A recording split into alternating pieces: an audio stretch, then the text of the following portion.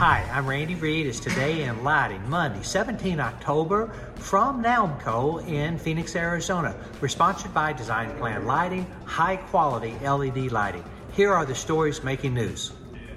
On Friday, we mentioned Louis Poulsen is changing the way they go to the B2B market in North America.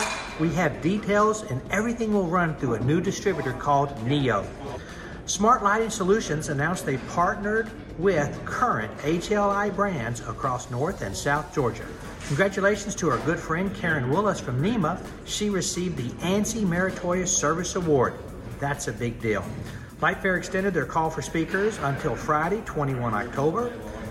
LumenLEDs announced their confirmation of their reorganization plan. LumenLEDs plans to emerge from Chapter 11 the week of 31 October. LM&M has a great article by George McIntyre and Mary Hollenbaugh of Acuity on how to sell UV lighting. We link to it on edisonreport.com. And a question, what happens when the market has a nice day? It's followed by a terrible day, and that's what happened Friday. The Dow was down 403, the NASDAQ dropped 327. Acuity had a big hit. They were down $6.13. That's it. Go light up the world. Pray for peace. Have a great week.